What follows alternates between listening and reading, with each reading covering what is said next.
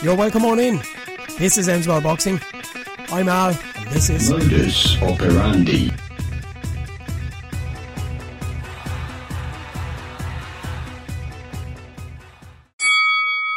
Welcome on in to a series which has been surprising in more ways than one.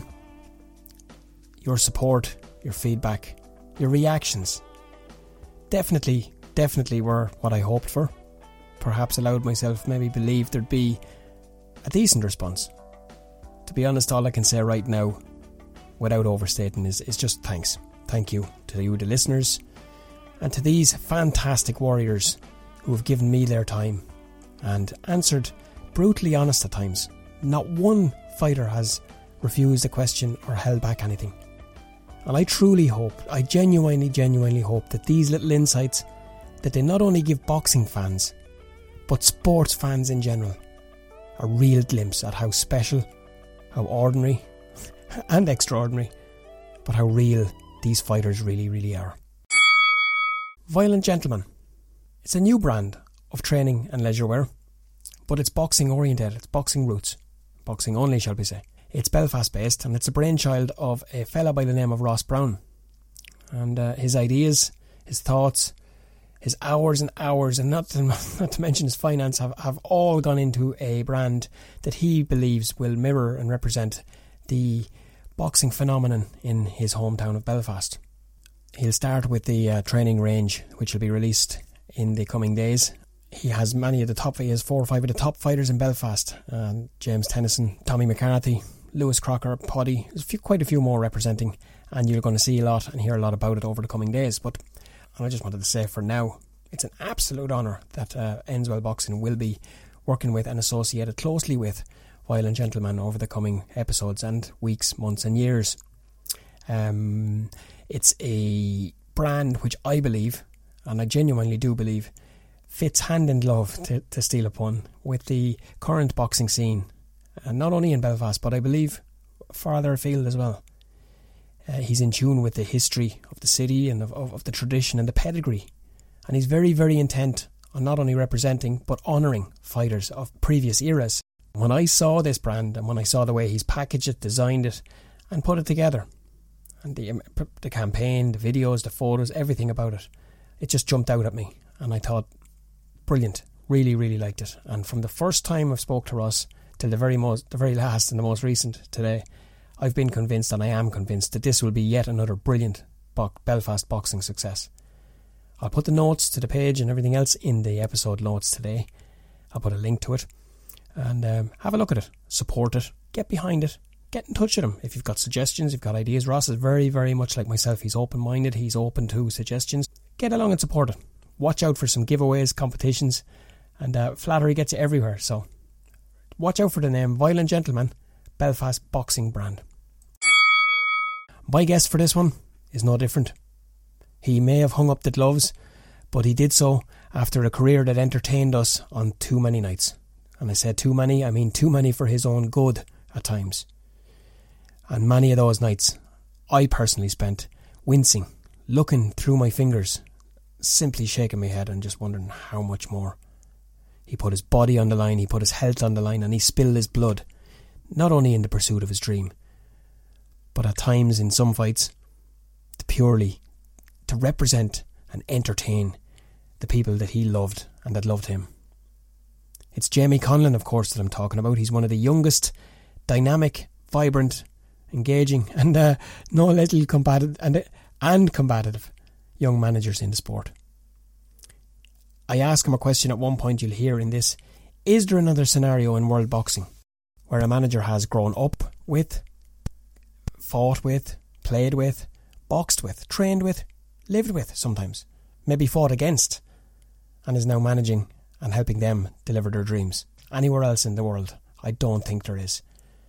I put that question and quite a few more to Jamie on Saturday in a fascinating, maybe hour-long conversation. We covered many areas. Survived his dad's cooking dilemma in the background. But we got into it by chatting about the upcoming Golden Contract finals.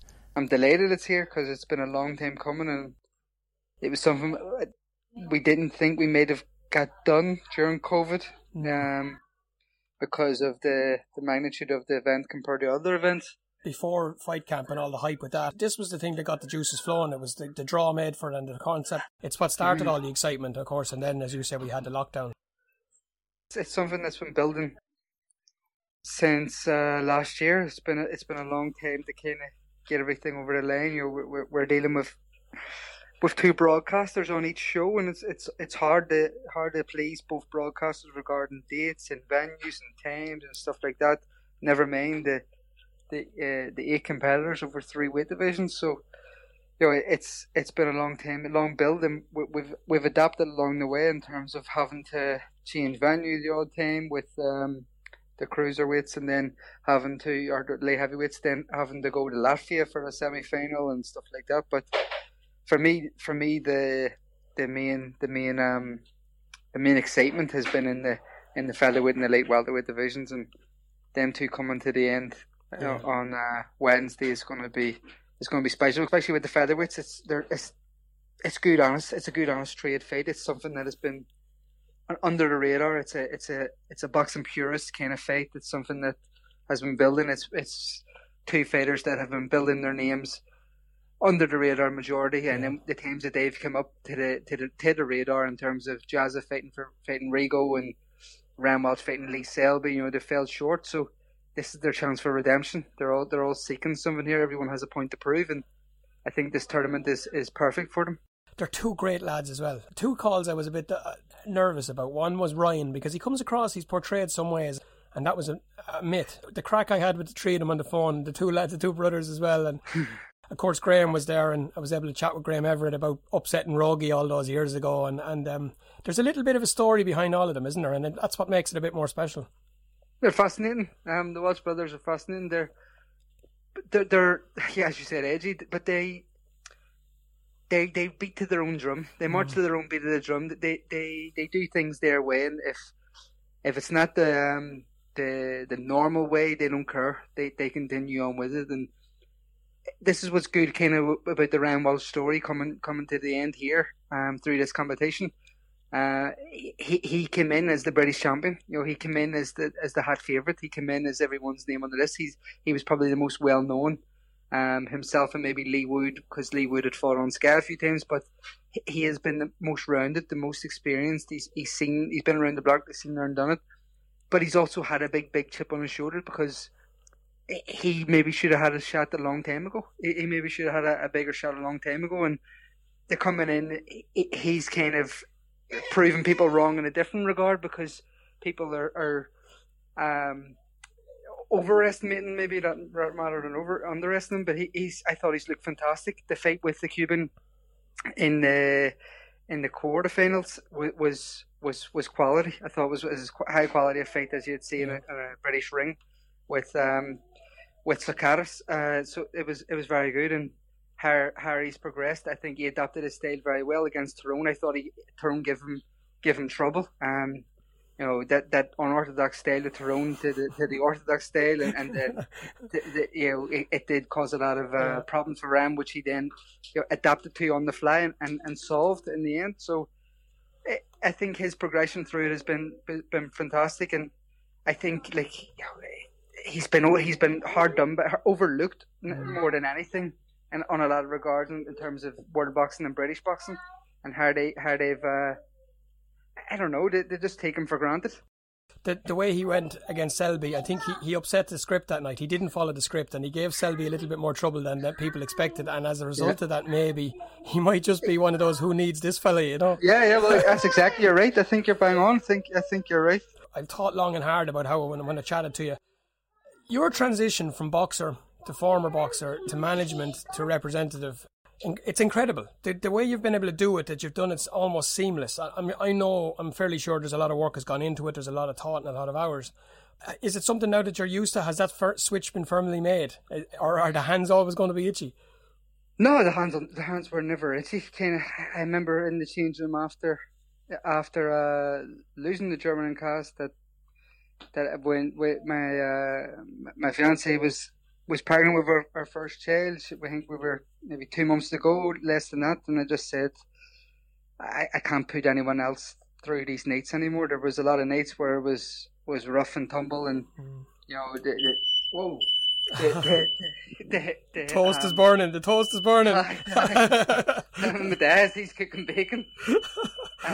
Very tough for everyone. Eyes were swollen, hands were black and blue. Rough nights. So I knew that I couldn't keep going on like that forever. Punishment taken was tough on the body. So you know, I wanted to have a long and healthy life after boxing, and that night against the Cavs was tough, and it was a bitter pill to swallow because it was my dream to become world champion, and it came up short. But I knew there and then in the change room that the close people around me knew that was kind of it, and I don't think I ever really looked back.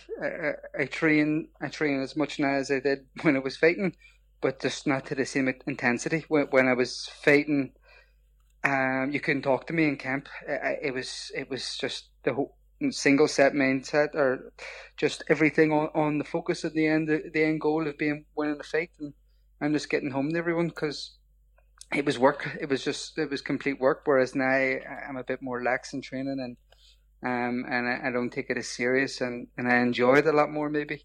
You put every ounce of everything and anything that you had into it, and when that just came up a little bit short, look, boxing by its nature is brutal, and that's what makes it beautiful. But at the same time, but there's certain fights, and that the end into Bellew's career, when you knew what was coming, you knew the gun was loaded, and you knew what Usyk was closing in to do, and I still have never been able to watch that back. Yours is the same. Before I spoke to you, prep for this, I put on that Anchalas fight, and I still couldn't watch the end of it. I just couldn't. You knew there and then in the changing room, in the midst of all the heartbreak and everything else, that there was going to be a change. Was that change always likely to be what it has become, or was it just a case of let's see what comes up? I didn't really envision myself being in this role. No, it's kind of it came up. It just came up. I was unsure. I'm a qualified aircraft engineer. I'm a qualified tailor. So I was thinking maybe listen, I could probably go back to work. I do stuff like this. I'm not.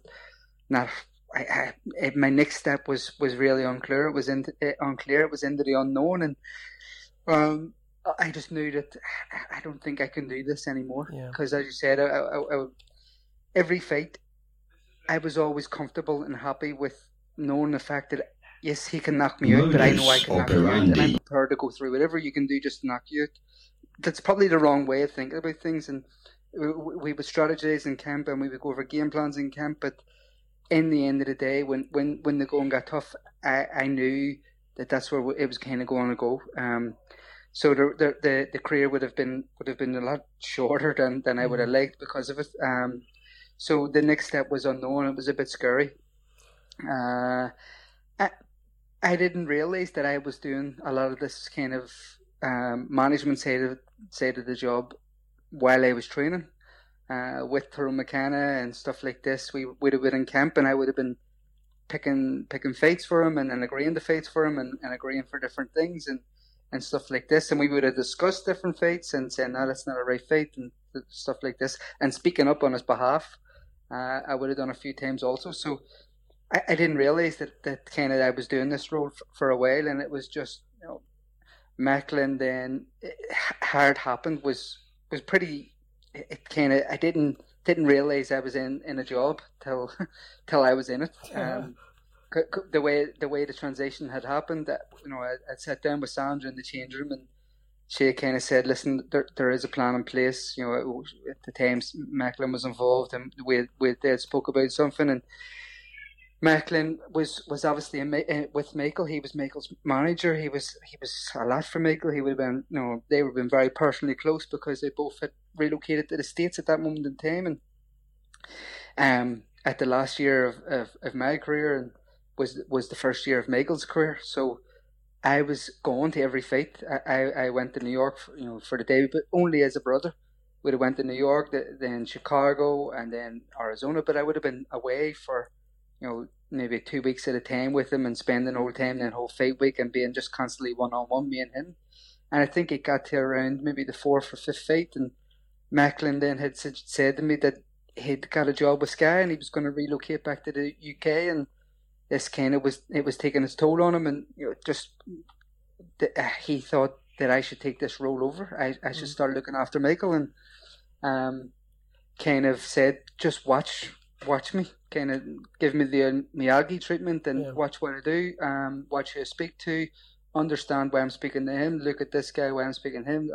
So kind of just watched, and we went around and we watched, and I understood who in Top Rank to contact in certain things, and what way to speak to this guy and how to speak to this guy. And it was just kind of understanding personalities and how to navigate around the big bad world of boxing from the other side instead of punching people in the face. A trend that's growing, Jamie, through these little episodes that I'm doing is sometimes they come organically, sometimes you kind of try and tread them, but one that's coming really, really vivid in this is family. Jazza, of course, I mean, Jazza is everything that's good about boxing. Everything that's good. I mean, he's the Walsh brothers, incredible. Like, I mean, Tyrone, I chatted to him. People could very easily mistake Tyrone for something he's not. When you see him the other night on Ali's show, he's got so many different dynamics and facets to him. And OD last night, another call that I was a little bit wary of making, couldn't have been any more. I got a love heart sent from him, a text message afterwards. So, I mean, these are fellas that people shouldn't always believe what they see and hear. They need to see for themselves and to meet these fellas that, I guess what I'm trying to say is yours and Michael's is probably the best known relationship. The Boxing Brothers of Ireland, your career in the amateurs, your career now in the pro, you're now overseeing his career. Is it difficult to balance that relationship, the manager stroke big brother? Well, yeah, I think you have to bang heads. Firstly, as a big brother, you're always looking out for your younger brother, and that's kind of been first and foremost out of everything and anything. I think there's, from my point of view, there's probably more pressure because in the end of the day, he's my brother. I'm the godfather to his kids. He's the godfather to my kids. We have Christmas together. We have Sunday dinners together. And my dad's, our kids are playing together in my dad's back garden. So I have to sit and be honest with him and be able to look him in the eye and look his kids in the eye and be honest to myself and know that I've done everything I can do to make his career successful as I can be from the outside, and look after his career and look after him as much as I can. So we have to be honest in everything that we do. So it does. The lines don't be blurred. It just be natural. It's family. Yeah, and there's the everything love. Is personal. Everything is personal. And there's the trust and the bond at the back of it all to know that no matter how heated or how deep it goes, that you're able to hold for the best. That makes complete sense. It makes it even more special, really, doesn't it? It does. The highs are higher, the lows are lower. We live it and breathe it with each other. Our father was our coach. We were both in the same gym. We both trained together, both sparred together. It came to a point where we couldn't spar no more because it was getting too heated. It's stuff like that kind of you came through. So him winning, I still say my career highlight was not a win for myself. It was when he won the bronze medal in the London Olympics, and me and my brothers and my mother and my father were in the crowd and we're jumping and going crazy. That was still my career highlight. Coming back and beating Nordi Nubali, who's with MDK. Crazy how everything works out, is with MDK and is the WBC world champion at bantamweight. So that kind of, first and foremost, is his success. Always has been for me, because before anyone knew who Michael Conlan was, I think there was only two people in this world that believed in him, and that was me and my dad. Mike seems to be around forever. I mean, he seems to be one of those fellas who came through on the scene. It only seems like yesterday, and when you really sit down and you look at it, you think, Jesus, is it that long ago? He gets more than his share of media and attention. Listen, he deserves most of it because a lot of it is good, but does it seem in some ways that no matter what I have to mind my P's and Q's, but no matter what he does, it doesn't seem to be enough for some people. But this, are you guys used to that, or is there still times where it gets, Jesus, what do I have to do? I think it takes a lot of mental resolve to deal with it. I think you touched on a very good point. The media attention, and then with that the media scrutiny, there comes hand in hand. And the difference between Michael and myself, or Carl Frampton or whatever, Michael had to learn on the job in front of everyone's eyes, the public's eyes, and they expected world championship straight away. Whereas the likes of me, Carl Frampton, most other world champions fought their 4-rounders. It's in their debut, at 6 o'clock in the evening. Got to learn when no one really was paying attention. So you were able to make the adjustments, the mistakes, the improvements, the lessons were kind of, the scrutiny wasn't as tough. You read it was a lot less, whereas Michael's been in the public eye. Yes, it does have a lot of positives with it, but people don't see the negatives it brings and the pressure it brings on a daily basis. As you said, it's never enough for certain people, and I think he's learned and he's matured, and he's very mentally strong and mentally driven, but he knows that no matter what he is going to do, it's never going to be enough, and he is going to have naysayers and people who's going to try and nitpick and want a wee bit more and expect more, because he does carry the weight of a nation. He does carry a lot of hopes and dreams of a country. He is leading the way in the next generation of fighters coming through, looking to become world champion. So he does have a lot of expectations on him. A lot of expectations probably are never going to be met by certain people because they just demand too much. But I do believe he is. I do believe he is the best boxer in the country here. Right now, this minute, even without a world title, he does things that most people cannot do in their dreams. And I think we're only starting to see 60, 70, 80% of what he can do. What we have seen in the gym, and now what Adam Booth has seen in the gym, has dawned on everyone, and we know that the best is yet to come. I think for anyone that wants to have a little doubt or a little question mark, listen to an interview that Bunsey did with Adam Booth a few months ago, and you start to really see, if you didn't already, the amount it takes to transform the best amateur in the world into a best pro in the world. And people think it's just a matter of stepping out one ring into another. I think you're right. I think the best way to explain it, the most quickest way to explain it for me, is it's snooker and pool. Yeah. Both of them is you have a cue in your hand and you put balls in the pockets. But why is the best snooker player not the best pool player? It's a different game completely. I like that one. So it's that's kind of what it is. It's the metaphor is the same, put the balls in the pockets, but there's different ways and tactics and techniques to kind of get things done.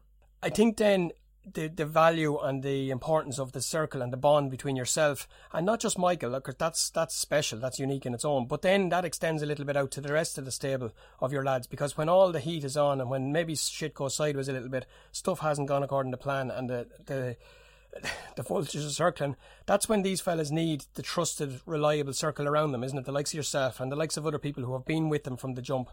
Yeah, I agree, and I think for most fighters, successful fighters, you usually see a common trait, and the common trait is a strong family bond, because yes, you are alone in the ring, you are alone taking the punishment, you are alone training, but there is a lot of hours, minutes and time gone into family networking between each other, speaking on problems, speaking out of actions that's going on, and we as boxers try to be macho and do everything alone, but the most successful, the common trait is that they have a strong family base, and then from that have a strong team that they can rely on, that they can relate to, that they can have a shoulder to lean on when things are tough, and you have to maybe put a barrier in front and someone answering questions for you, because you're not probably the best place to do it. So I do agree with that. I do agree a strong family network and a strong team network is essential in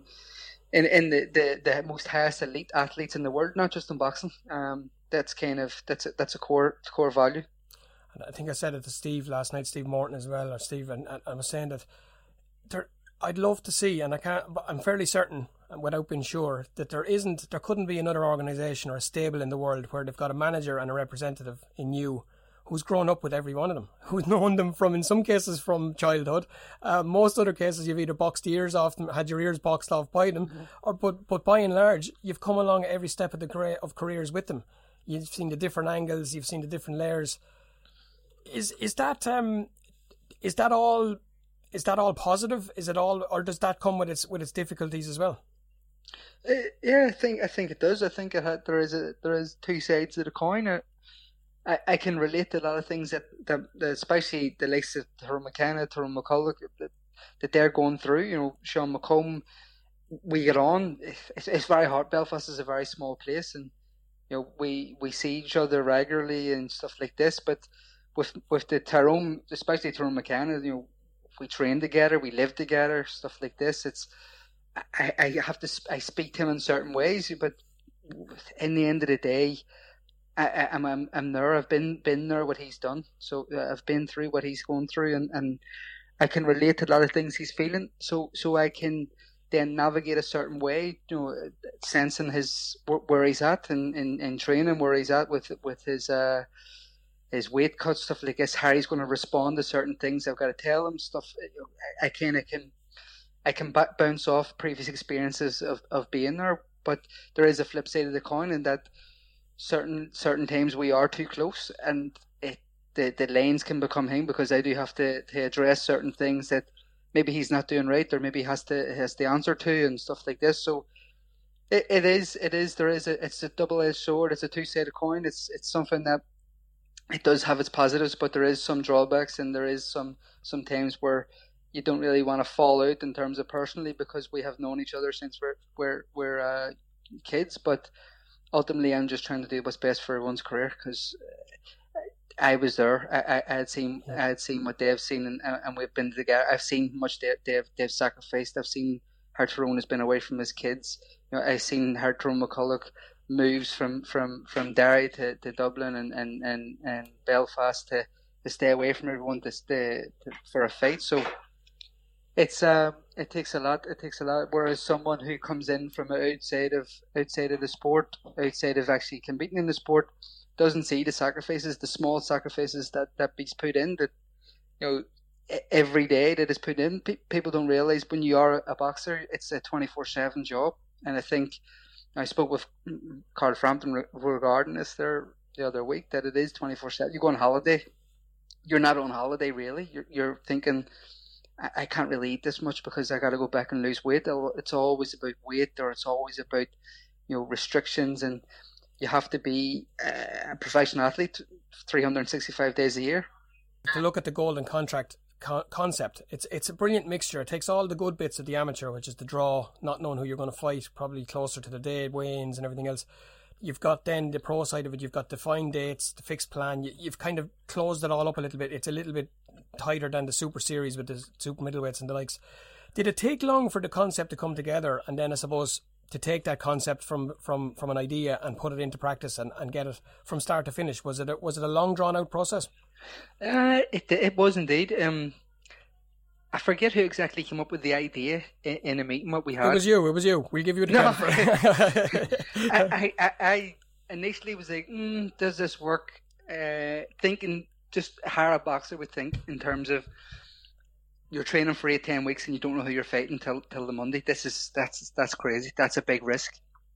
Is fighters going to be able to take that risk? Who's going to be able to take that risk? What fighters is going to want to kind of put everything on the line, everything they're building to kind of take that risk? Do you prepare them for 7 other fighters? How do you prepare for 7 other fighters? Thinking like this, then we were saying about you don't do the draw till to that, and then the weigh-in and trying to do everything. And then I seen the aspect of the excitement of it from a fighter's point of view. How can you that kind of raw emotion within fight week? Everyone's in the same location. We don't know what's going on. Then you're fighting, how things change, and I think that came across very well in the early draws, in the early stages, and in the atmosphere on the day before when no one knew who they were fighting. Everyone was good, everyone was happy, everyone was getting along, talking. Their training times were separate, obviously, but they were all okay. Everyone had seen each other in a hotel. But then when you were doing the Sky were doing the kind of promos, and they were getting their pictures taken, and then there was a buzz, there was a hum of like anxious anticipation, anticipating of what's next. Everyone realised that, okay, I'm going to fight someone here at the end of the week. Anyone in this room, I don't know who it's going to be, but it could be someone. So the mood changed. Everyone's mood changed. It got a bit more serious. It got a bit more raw. It got a bit more. There was a anticipation in the room. There was something that took on over. There was just the how they all acted went different, and then that's kind of when I realised, okay, I think this is going to really work. I think this is going to come across brilliant. And lucky enough, the fighters have provided. But initially, it took its time because, Sky Sports loved the idea at the start. Adam Smith was straight on about, they want to do it. So Then we had to navigate with our contract with ESPN, taking the US rates, UK rates going to Sky, how we kind of work it. Okay, it's going to be in collaboration with Matchroom and Eddie Hearn. And then he kind of gave us a green light to go, no, listen, you can crack on yourselves, but we can throw faders in. Then we went through the list of faders. So it did. But once kind of the ball went rolling, it went rolling very quickly. And as usually, we're very aggressive in how we kind of, we start to plot and plan. And the dates then became problems. And then what happens if there's a cut? And what happens if it's a draw? We kind of had to figure out what happens then. But we did take a lot of concepts also from the World Boxing Super Series, and we got some input from Cal Sutherland in terms of the do's and don'ts and what to avoid. You know, it worked out because we were doing everything in the one location and stuff like that. Then we were going to make it on Friday nights and not Saturday nights, so we didn't compete with anyone else in the UK, because technically we're a management company first and foremost. Doing shows is only because we have so many fighters, and we're just trying to get every fighter active. We have fighters with every promoter, but certain fighters we have with no promoters, and that's kind of where we have to fill the void. And that's just kind of, you know, we now have two separate entities within the company, you know, a management side and a promotional side with Paul Gibson and Lee Eaton dealing a lot with the promotion and the production of shows, and then, you know, myself and a few others are dealing with the management of the fighters. So I still get to speak on behalf of the fighters, but I'm in now with this new role as vice president. I'm in the room dealing with a lot of the executive stuff, but with still the fighter's mindset and the fighter first approach. So, is it safe for Paul Gibson and Lee Eaton when you're representing one of the lads? Does it get a bit hairy at times? Does the fighter come out? There is, but at least I know when, you know, now, you know, I know kind of the financials, and I know when, you know, when they tell me something, they're being legitimately honest, and, you know, they're not trying to outdo the fighter. We do still, even though there is two different sides, they still have the fighter first approach as well. They're not, you know, we are very, you don't really hear any fighters ever really speaking bad about MTK, because it's solely for the fighters. We're just trying to do better for the fighters and give them the opportunities that everyone feels that they deserve. But yeah, we do have a lot of back and forth. They do see logic on a lot of things, but we do clash, especially myself and Lee. That's brilliantly. Listen, that is perfect, because a lot of people, again, it's a side of it that they don't see. The last thing I'll say to you about the format, and then I just want to do one more thing, and you've touched it there, is choosing the fighters. This, it couldn't, for me, as a neutral outside looking in, with the way it's planned out, with the people and the stories and the way they've all come their journey to where they are now, it almost seems perfect. But knowing the business and knowing the way things go and negotiating and planning, you probably could never have wished for it to be the way it did in the long run. Or you could say, yeah, I knew this was going to happen. But the side of it is there and was there a very definite selection process, or was it a case of just going through with a fine-tooth comb, looking who's available, looking who's there, and then approaching? No, firstly, we gave our fighters the opportunities of so we had high numbers in 140, high numbers in 126. The last weight, the light heavies, was kind of a toss-up between the light heavies, and I think we were looking at middleweight, but we decided on the numbers of the light heavies that it would work.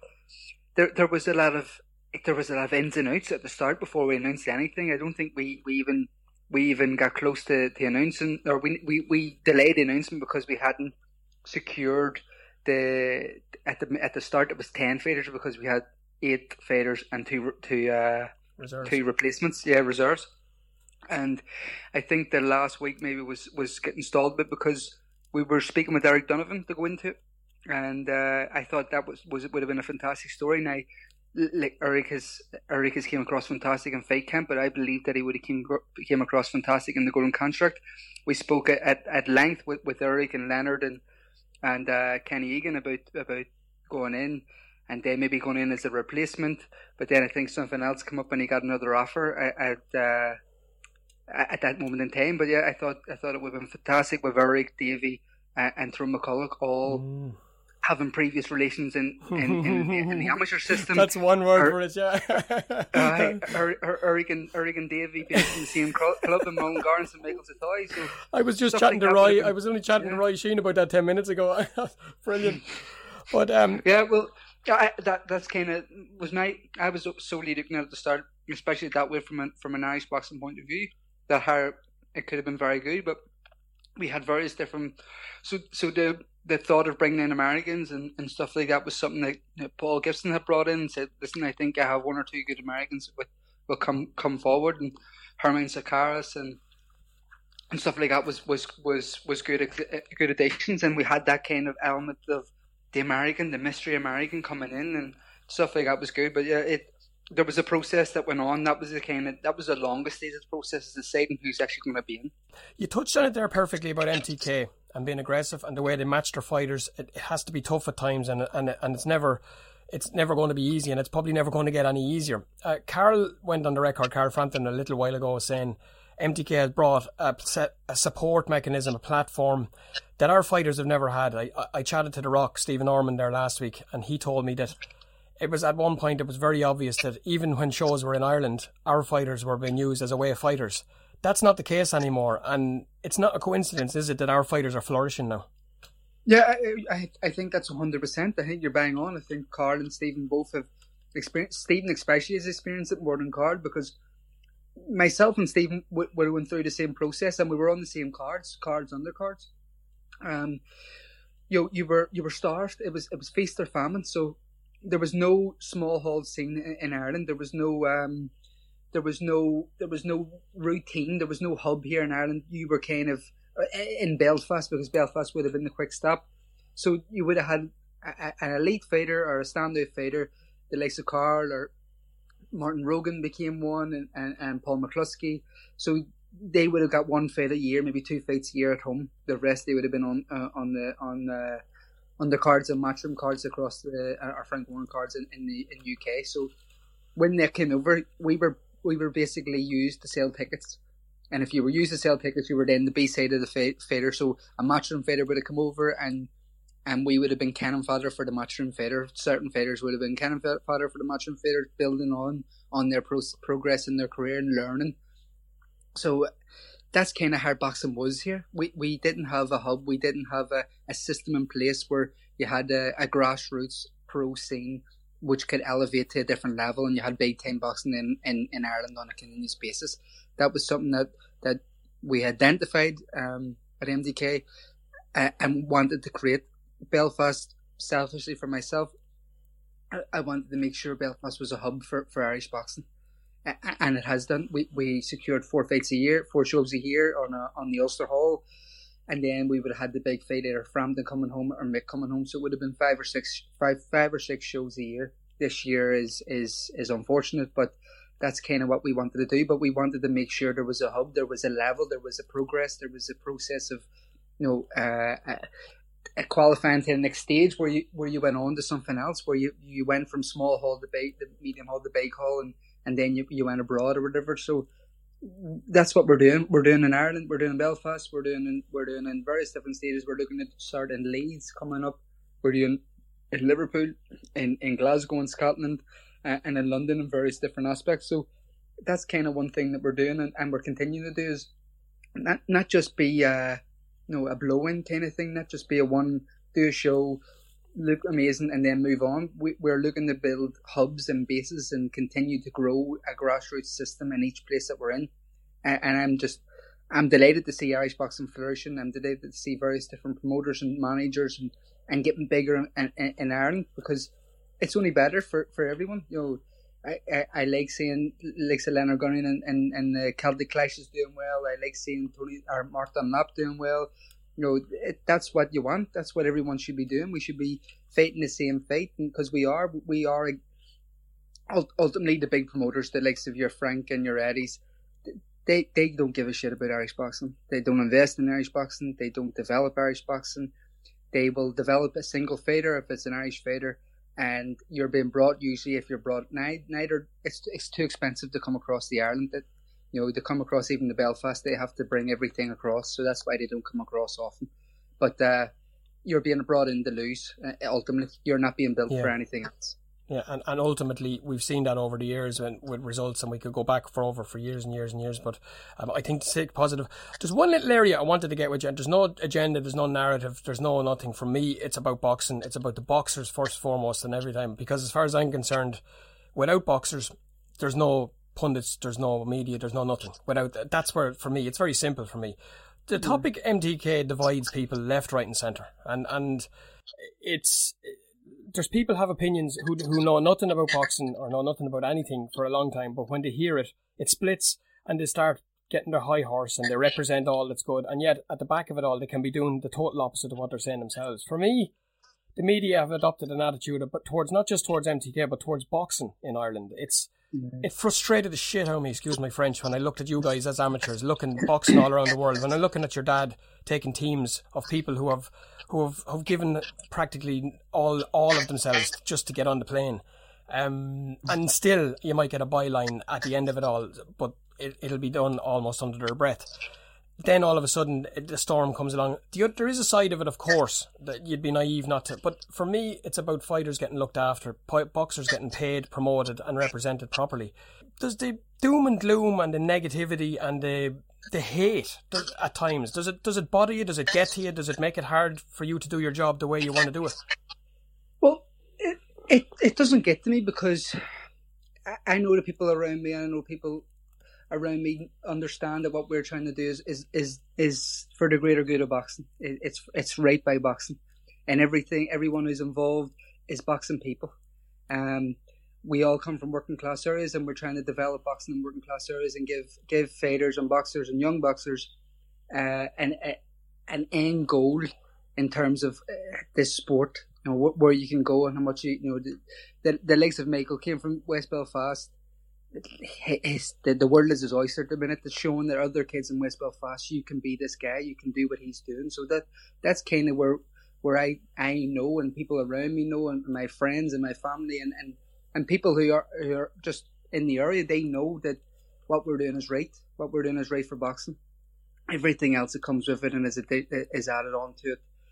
You know, I can't control what they say or what they do and what they think. All I can do is control what I'm doing on a continuous basis, and that is trying to develop Irish boxers in Ireland, and give them a platform to showcase their talents, to benefit their career, to create financial security for them and their families going forward, and give them a method and means to get out of where they are at the minute.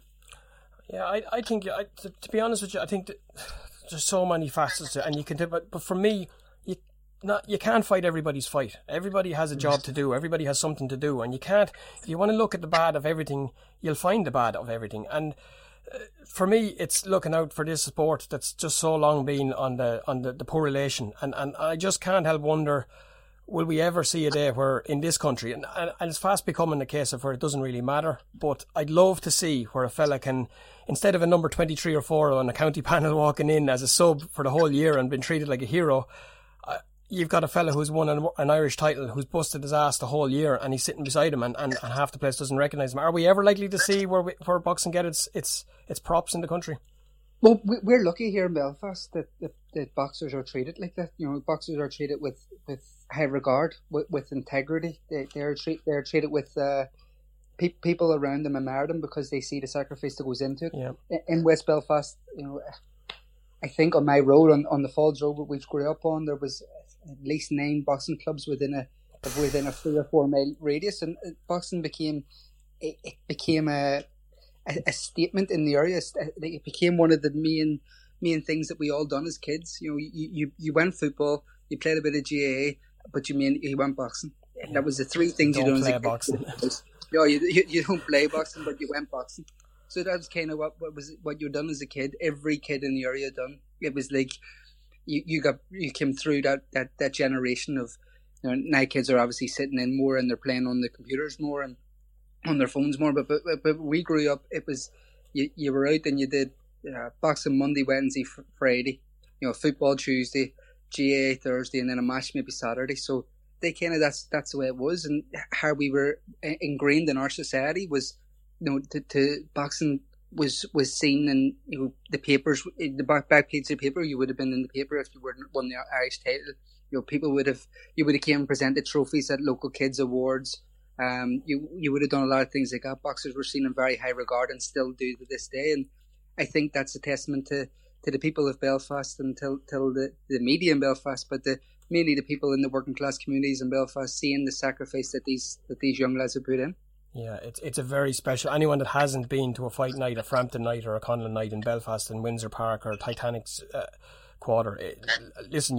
All I'm going to say is you have to be there. It can't be described. There's a little bit of an edge to it. There's a little bit of, but there's a whole lot of something special in it. And usually my next morning is spent sitting in the city, not the better of the night before, and just looking around, taking it all in, and remembering, I suppose, as well, where the city has come from and the massive strides it's made over the years, and what boxing is doing for that on the world scene.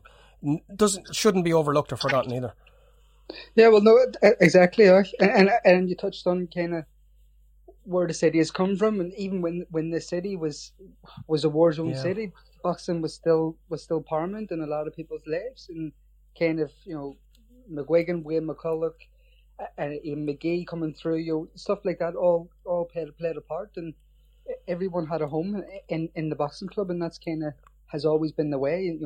Football obviously has been different, and the GAA for our community has always been the way also. So boxing has been a testament to the working class communities around the country, and we do deserve it.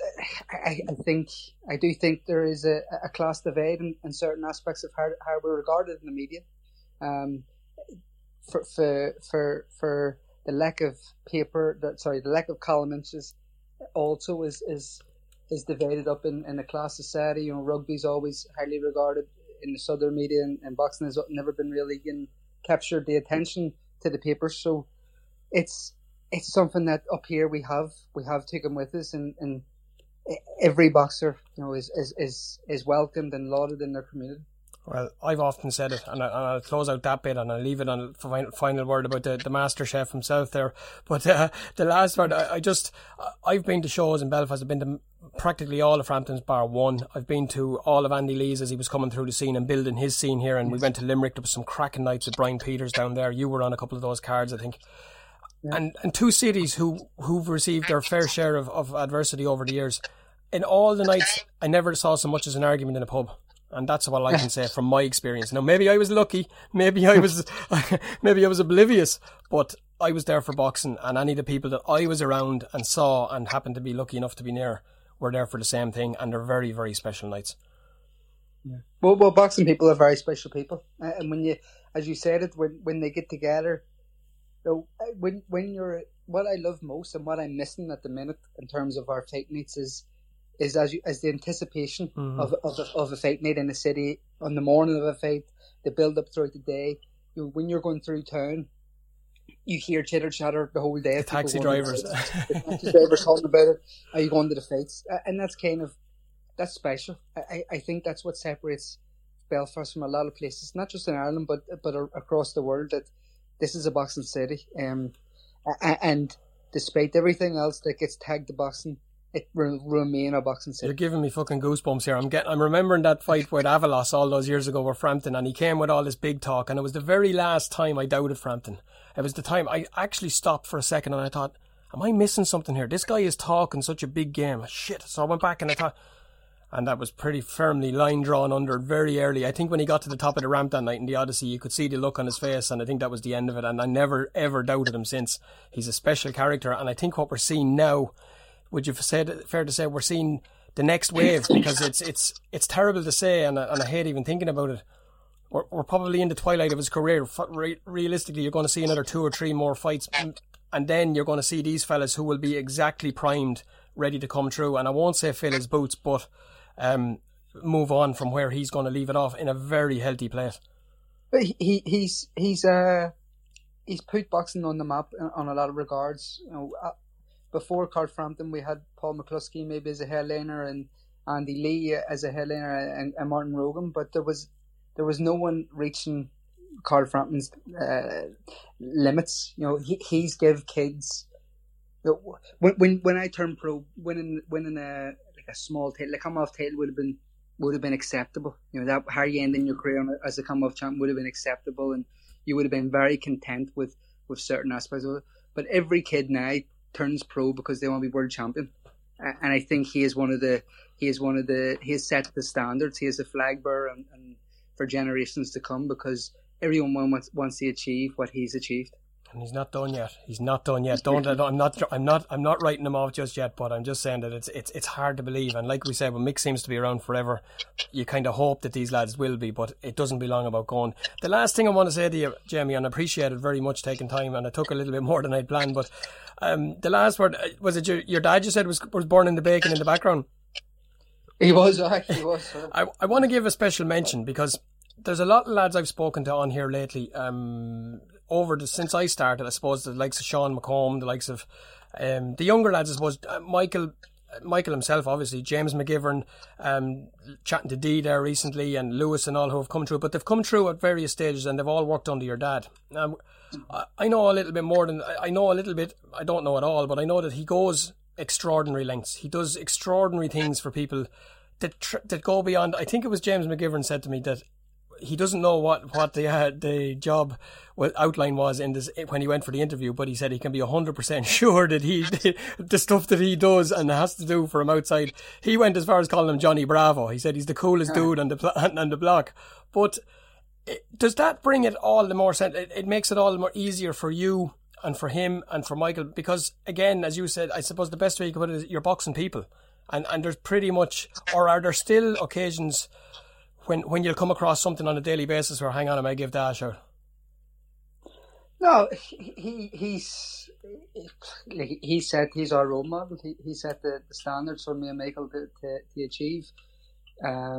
As family men, and first and foremost, he's a dad, but he's everything. Like if I achieved even half of what he's achieved, and the amount of people that he's helped along the way, you know, I'd be very proud of my life, because he's everything to us growing up in terms of how we learned, how we matured, and then how we raise our kids. And you know, that's kind of what he set for us. He set a very high standard that myself and Michael must achieve and continue on. But in terms of boxing, the amount of people that he's went out of his way just to help and look after, people don't know that he gets calls on a monthly basis. Probably maybe a wee bit less now because he's turned a lot down. But he gets calls from people that train them pro.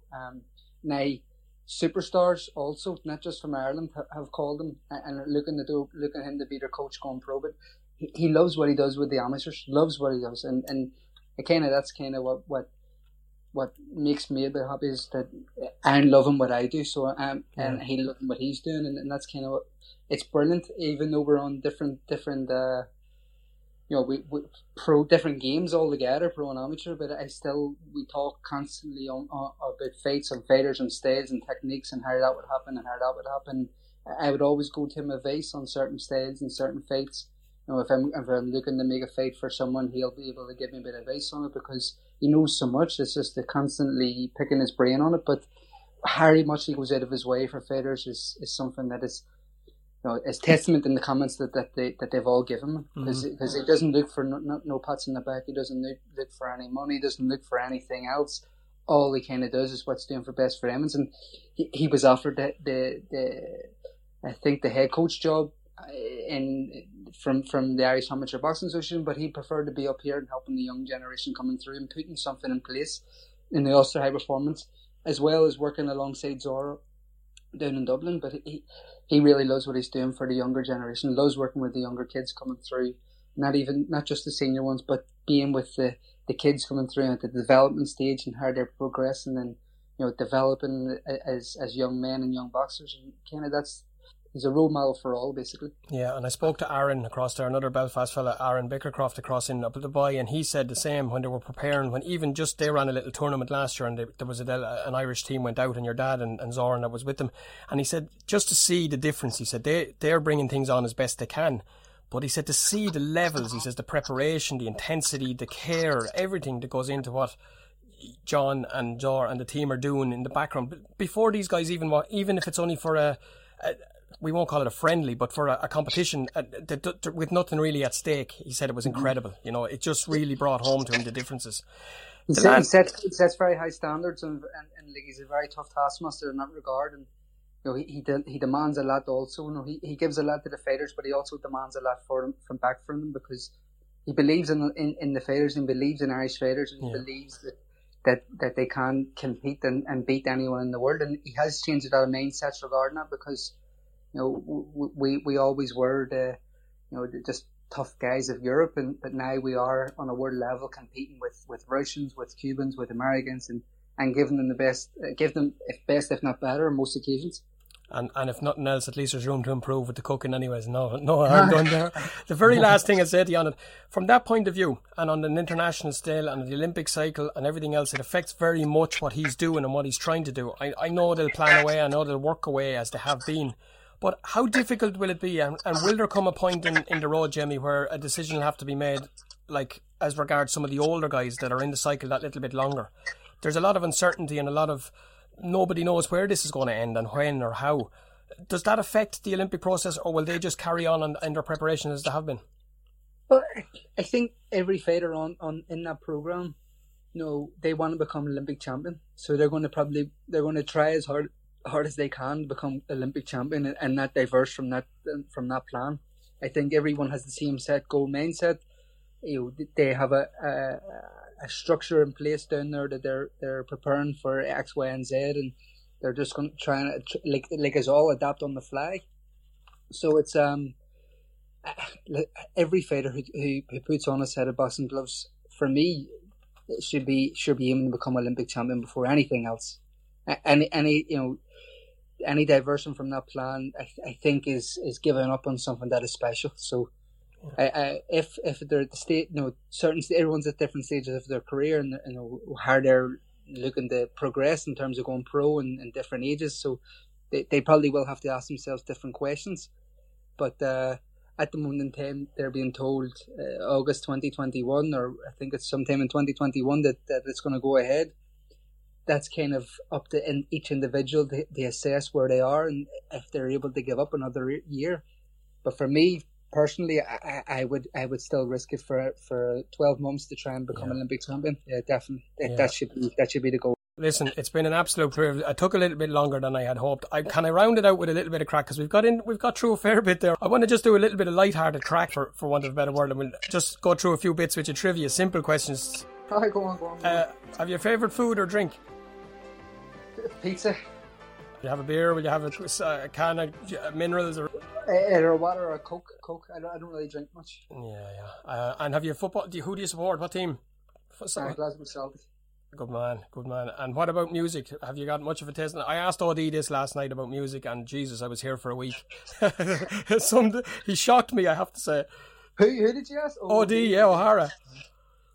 Anything 80s for me. Oh, top man! Yes. You're ticking boxes here.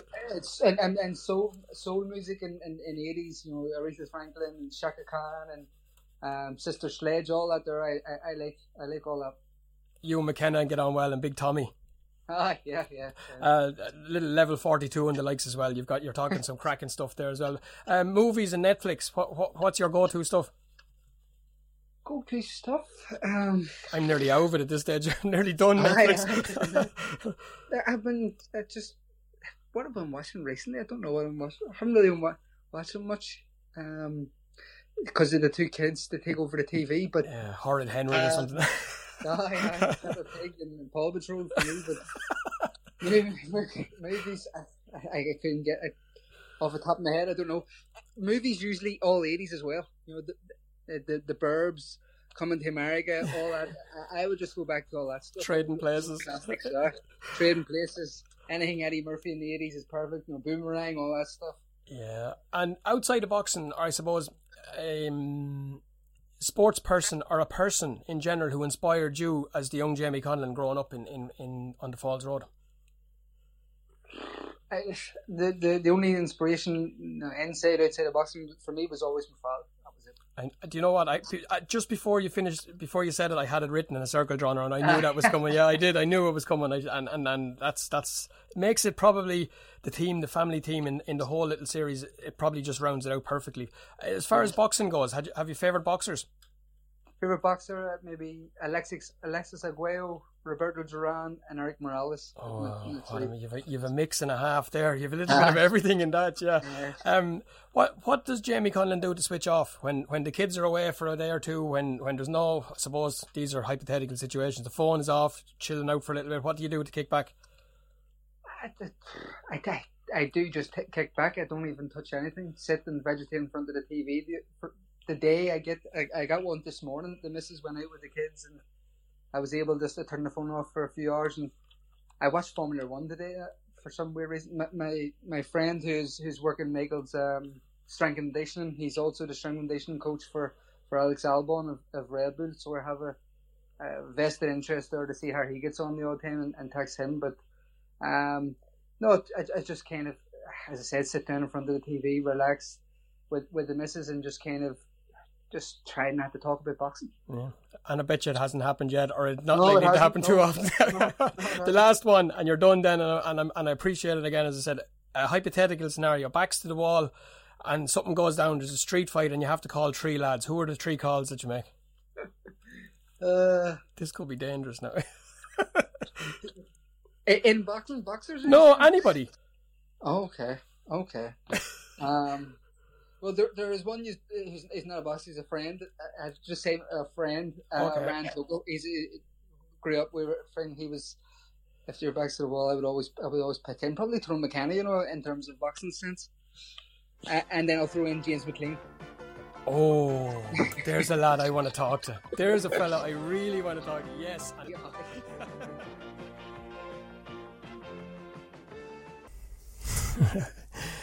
You know what, my only hope, my biggest hope coming from all of this is that each of the fighters that have given me their time, that have allowed me to pry a little bit into their preparations and their lives and their story to date, that I am able to do it some justice, tell it in a clear, concise way, and in a way that allows people to see maybe a little bit that they might not see on camera and in the build-up on the night.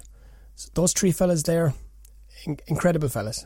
Can you just picture the crack that's had out there with the small gloves? Can you picture the hairy moments in sparring where Mike takes one of them into the little room at the back and only knows what goes on in there?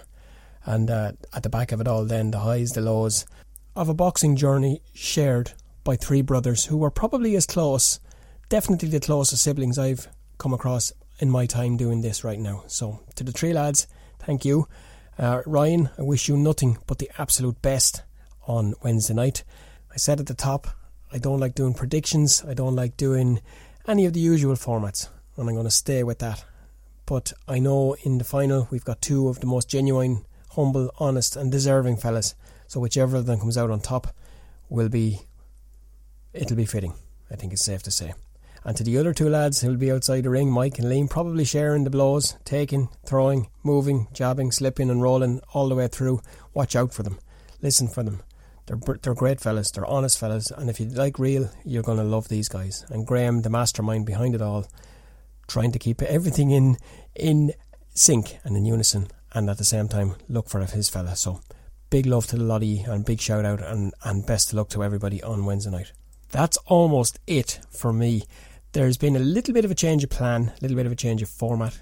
I have just completed right now an hour-long interview with the main man himself, with the Vice President of MTK, Jamie Conlon. Now, my plan was to break that interview up and to put it together and use it across different interviews. I'm not going to do that. So episode 3 is going to be with Jamie and myself, and that'll be it. There'll be no frills, there'll be no attachments, there'll be no nothing. There might be a little bit of bacon burning in the background. What do I mean by that? You'll have to tune in. That's it from me and them until then. Thank you for taking time to listen. Thank you for your comments, for sharing, and for spreading the word as much as possible. If you like it, keep doing it. If you don't like it, get in touch. Let me know what you don't like, and I will do what I can. Until the next one, stay safe, stay sane, smile. All's well that ends well.